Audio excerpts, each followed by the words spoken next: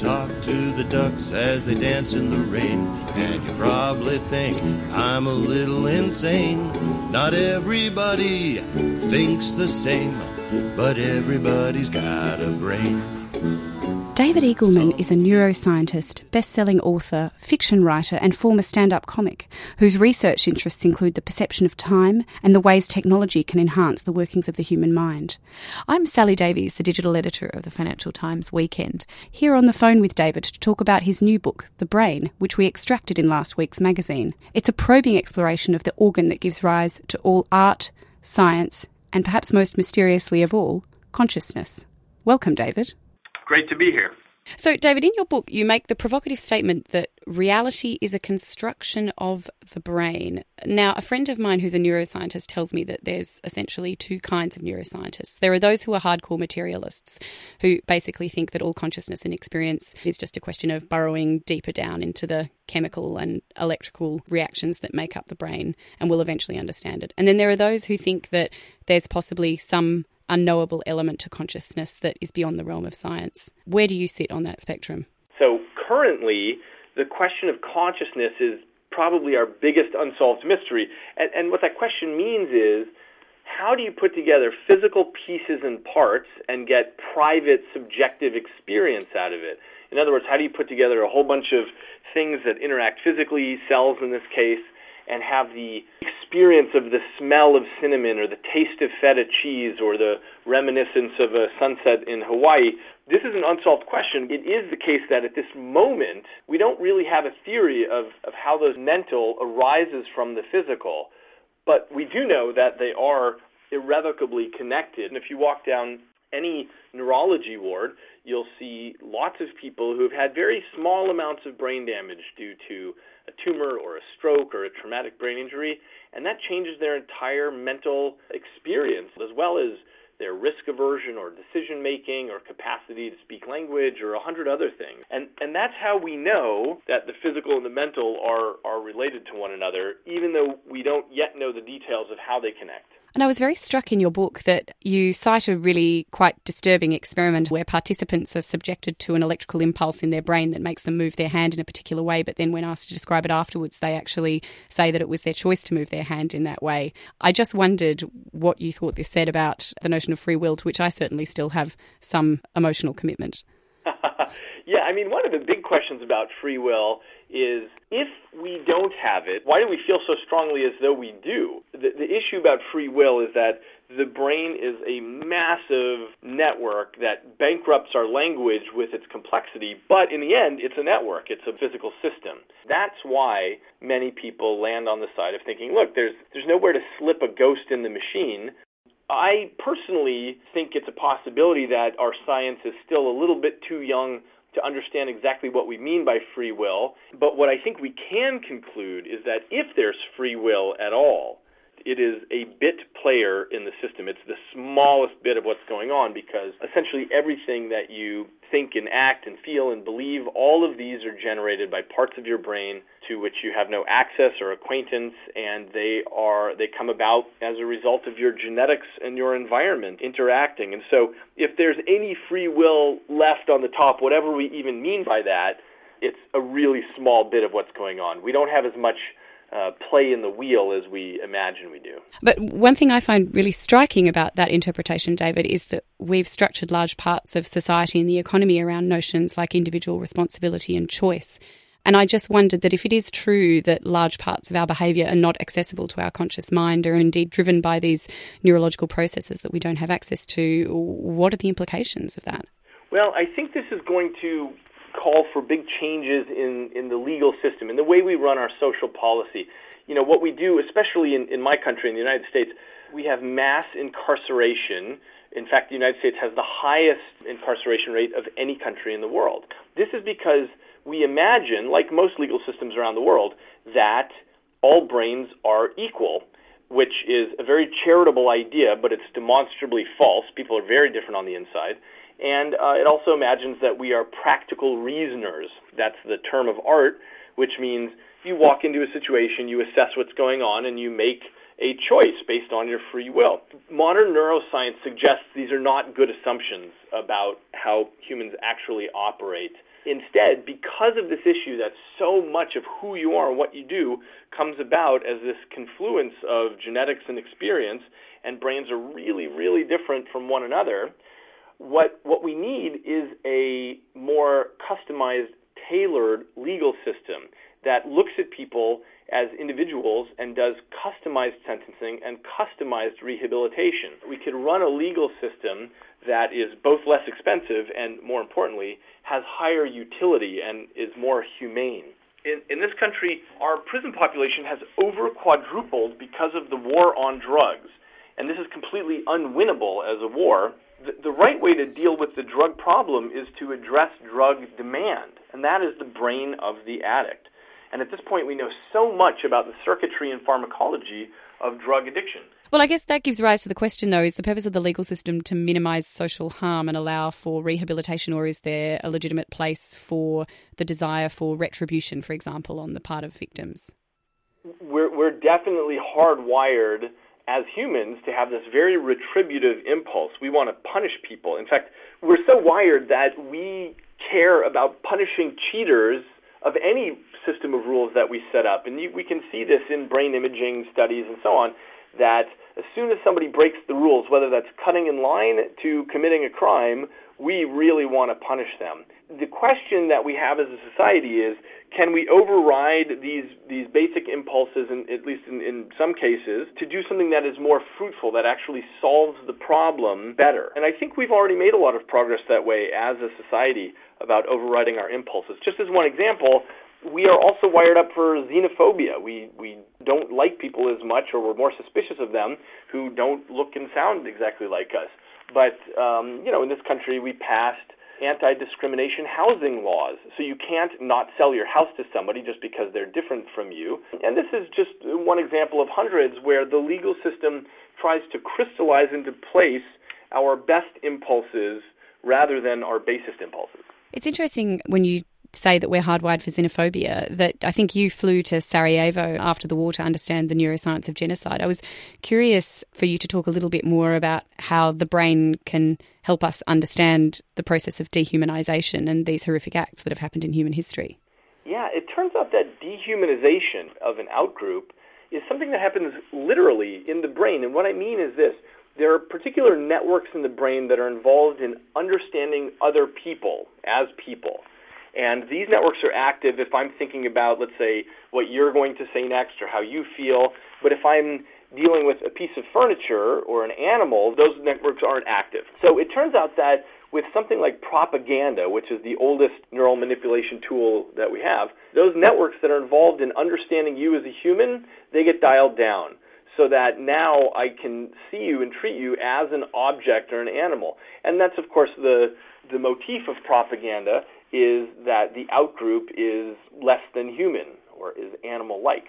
Can you talk a little bit about some of the experiments you're working on at the moment? I know that you've done some work with children that show how early on in their neurological development they're capable of picking up on social signals. One of the projects we're doing now has to do with understanding how the brain empathizes with other people. So, for example, if you were to get stabbed in the hand with a syringe needle, that activates a particular network in your brain that we summarize as the pain matrix. You're feeling pain. But here's the striking part.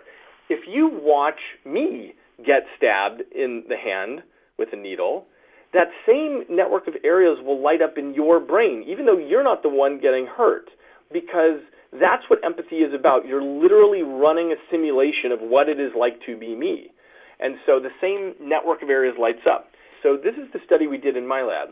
We have people in the brain scanner.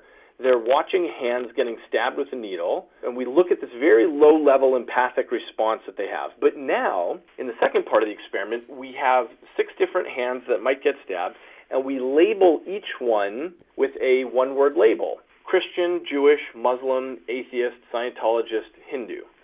And now a hand gets randomly selected and stabbed with a needle, and the question is, does your brain care as much when it's an out-group of yours that's getting stabbed versus your in-group? And there's some amount of individual variability, but on average what we find is that people's brains care a lot less when it's not their in-group getting stabbed, when it's an out-group. I think it's also fascinating to look at how your work intersects with some of the recent advances in behavioural economics. I mean, I'm thinking here particularly of the work of Daniel Kahneman, who's perhaps been the most public figure bringing to light the fact that whilst human beings behave in a largely reasonable way most of the time, that doesn't mean we act because of reasons. There are all sorts of other impulses driving our behaviour. Well, in my last book, Incognito, I built this framework of the brain as a team of rivals. So the idea is that you have a lot of neural networks that are all competing to be in control. And so strangely, I think the way to understand the brain is as a machine built out of conflict or built on conflict. So the idea is that you've got different drives. They're all trying to steer the ship of state. You can think about it like a neural parliament with different political parties, all of whom love their country but have very different ways of going about it. And it's this framework, it's this understanding that allows us to understand why humans are so nuanced and complicated and interesting, because we're not single-minded. We're not really individuals in a sense, but we're collections of drives. Just as an example, if I put some warm chocolate chip cookies down in front of you, part of your brain wants to eat that. It's a rich energy source. Part of your brain says, don't eat it, you're going to get fat. Part of your brain says, okay, I tell you what, I'll eat it, but I'll promise to go to the gym tomorrow. And you can argue with yourself and cuss at yourself and cajole yourself and make contracts with yourself. It's all you, but it's different parts of you. And it's from this understanding that we get all of the interesting results about behavioral economics and also what nowadays is sometimes called neuroeconomics. You talk about the brain being a field of battle and a site of warfare. We're very constrained in only being able to use the brain to understand itself. And I think this ties in with the last part of your book where you talk about the ways in which we can use technology to extend the brain. As far as where our species is going, I think we are certainly on this path of becoming what some people call post-human or transhuman. That's already happening, and in fact that has been happening for a long time. All around me, people are wearing contact lenses and eyeglasses. They're not dying of gangrene. They're not dying of childhood diseases. We're already a different species than we were quite recently. I think it's not simply that we're using our brains to figure out our brains. We're also putting into place these larger frameworks like the scientific method, and that helps us a lot to make progress. For example, we are curing deafness now. So that's something that my lab works on. We've built a vest that's worn under the clothing. It's covered with vibratory motors. We have deaf participants wear the vest, and we convert the sound from the world, like my voice, into patterns of vibration in real time on the torso. And deaf people can learn to hear through their skin rather than through an auditory system that, for whatever reason, is broken for them. Who gets to choose in what areas we extend our senses and who will ultimately have access to that expanded realm of perception. My fear is that those that are most likely to be providing an enhanced form of experience are going to be private companies. And is that necessarily going to mean that access to this realm of the post-human is distributed equitably? I agree with you about the access problem. Unfortunately, that's not unique to this topic. It's something that affects everything from cell phones to computers to test preparation for graduate school. As far as this particular sensory expansion project, I've spun a company off out of my lab, and we're building the vest now, and it's cheap. It's about the price of an expensive cell phone. Could we come back to the discussion about consciousness? You talk about the possibility of systems beyond the brain being conscious and the kind of properties that those systems would need to have. You cite, for example, the possibility of a city becoming conscious. Could you talk a little bit more about that? Yeah, now this is in the realm of speculation, but the mystery that we have to solve is how consciousness arises from physical pieces and parts. When I'm talking about consciousness, I mean that part of you that flickers to life when you wake up in the morning that wasn't there when you were in a deep sleep. So consciousness is your awareness of the world around you, of your own subjective experiences, and so on. The question is, how does that come about from the physical stuff? What we think in general is that if you have a system of sufficient complexity that has the right kind of properties, then consciousness is an emergent property from that. And then that leads to a question. It's just a speculative question, but when you look around a city, the city of London, there's so much interaction of pieces and parts, from tube lines to handshakes to telephone calls. Might a city be conscious? If what's required is enough pieces and parts interacting. And of course, it would be difficult to know because London doesn't have ears and a mouth for us to have a conversation with it about this. But as we further develop theories about what are the properties required for consciousness to emerge, we might eventually be able to say what it is like to be any kind of giant complex system. It's quite a remarkable data storage and processing challenge to map a human brain. You write that to capture the full network of neural connections in a single human brain, it would take a zettabyte of data, which is the entire storage capacity of the planet. How promising do you think that avenue of research is, and when is it likely to be possible to download yourself into a machine? The field is moving in the right direction. The question is, will it actually work? If you make a Xerox copy of your brain and simulate it in a computer, will that be you? That's also a matter of debate, but the reason for thinking it might work is because of what's called the computational hypothesis of brain function, which just means that maybe the important part about what's going on in the brain isn't the physical, wet, gushy stuff, the neurons, but instead it's about the software that they are implementing. In other words, what if you could run that same software on different hardware? Instead of out of neurons, you build it out of beer cans and tennis balls, or you build it out of zeros and ones in a computer simulation. And of course, we couldn't have a conversation about the brain if we didn't talk about the prospects for general artificial intelligence. David, what's your view on the likelihood of technologists being able to develop a machine that approximates human intelligence? You know, the interesting part is that we've been throwing the smartest people on the planet at this problem since the 1960s, and it's turned out to be a really hard problem, much more than anyone thought. So people have different views on what AI is, and every video game now and lots of apps and so on claim that they have AI baked into what they're doing, but it's not the kind of AI that we've always hoped for. I mean, when I was a kid, we saw Star Wars and we assumed that by now we would have C-3PO or, lots of things like that. But in fact, we have lots of really cool computational tricks that people have come up with, but nothing that's really like a human intelligence. I think the game has shifted now to really trying to figure out what Mother Nature's tricks are. In other words, studying neuroscience instead of trying to come up with AI from scratch. And I know some people will react to my saying this, and they'll say that we still should be able to figure out the principles of AI from scratch and come up with something very clever. But Mother Nature, in contrast, has had billions of years to run trillions of experiments in parallel. And so what she's come up with are really amazing tricks that we haven't even had a hint of a shadow of a notion of yet.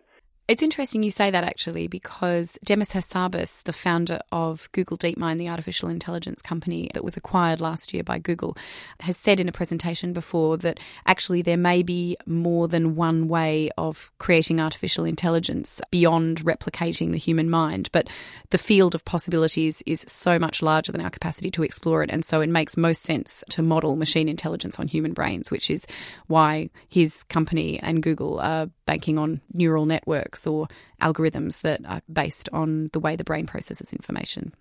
I'd like to just finish up the conversation by taking a slightly more personal turn. I mean, you've had a really fascinating background for a neuroscientist. You wanted to be a writer when you were younger. You studied literature and political science, and you've even tried your hand at being a screenwriter and a stand-up comic. So I just wondered how these sort of experiences had influenced your work as a neuroscientist. I don't know the way they've influenced my work. I think they've certainly influenced my communication of the work. I feel like I've been very lucky in the field to just pursue the questions that are of maximum interest to me.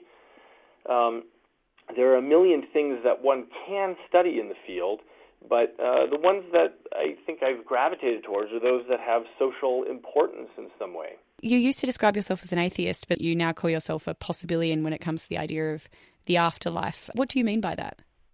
Oh, well, it's not so much about the afterlife. It's just this issue of science is the best tool that we have for understanding the world around us, but we're still in a place where there's so much that we don't understand. And so the reason I've called myself a possibilian is just to sort of stake out a middle ground between, on the one hand, the atheism movement, which sometimes pretends to have too much certainty about what's going on, and on the other end, the fundamentally religious, who also claim to have a lot of certainty about what's going on.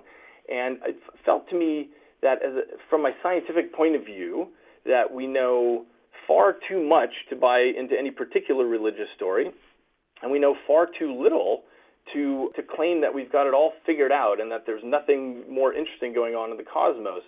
So, David, you've also written fiction in the past. You've been influenced by writers like Borges. I was just curious to know whether you had any other projects at the moment beyond neuroscience that were of interest. I am working on my next book of fiction. My book, Some, took 7 years to write, and it looks like I'm on track for that with my next book of fiction also. It's taking me a very long time because I'm so busy running the lab, and I've got 2 startup companies now, and I'm directing the Center for Science and Law. It's a real challenge for me to find windows of time to work on my fiction, but I am working on my next book of fiction, and it's something that is very deeply meaningful to me. Well, in light of that, thank you very much for making the time. It's been a delight to talk to you. Thanks so much, David. You as well. Thank you for having me. Thanks so much for listening. I'm Sally Davies, digital editor of the Financial Times Weekend. Some people use it to balance their hats, while there are folks who use it to outsmart their cats. But thinking that's not where it's at, 'cause everybody's got a brain.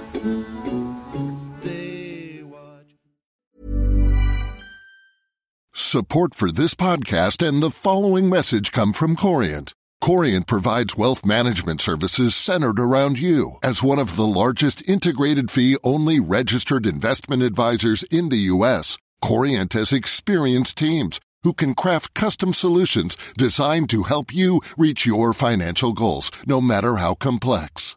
Real wealth requires real solutions. Connect with a wealth advisor today at Corient.com. That's Corient.com. When you make decisions for your company, you look for the no-brainers. If you have a lot of mailing to do, Stamps.com is the ultimate no-brainer. Use the Stamps.com mobile app to mail everything you need to keep your business running with up to 89% off USPS and UPS. Make the same no-brainer decision as over 1 million other businesses with Stamps.com. Use code PROGRAM for a special offer. That's Stamps.com, code PROGRAM.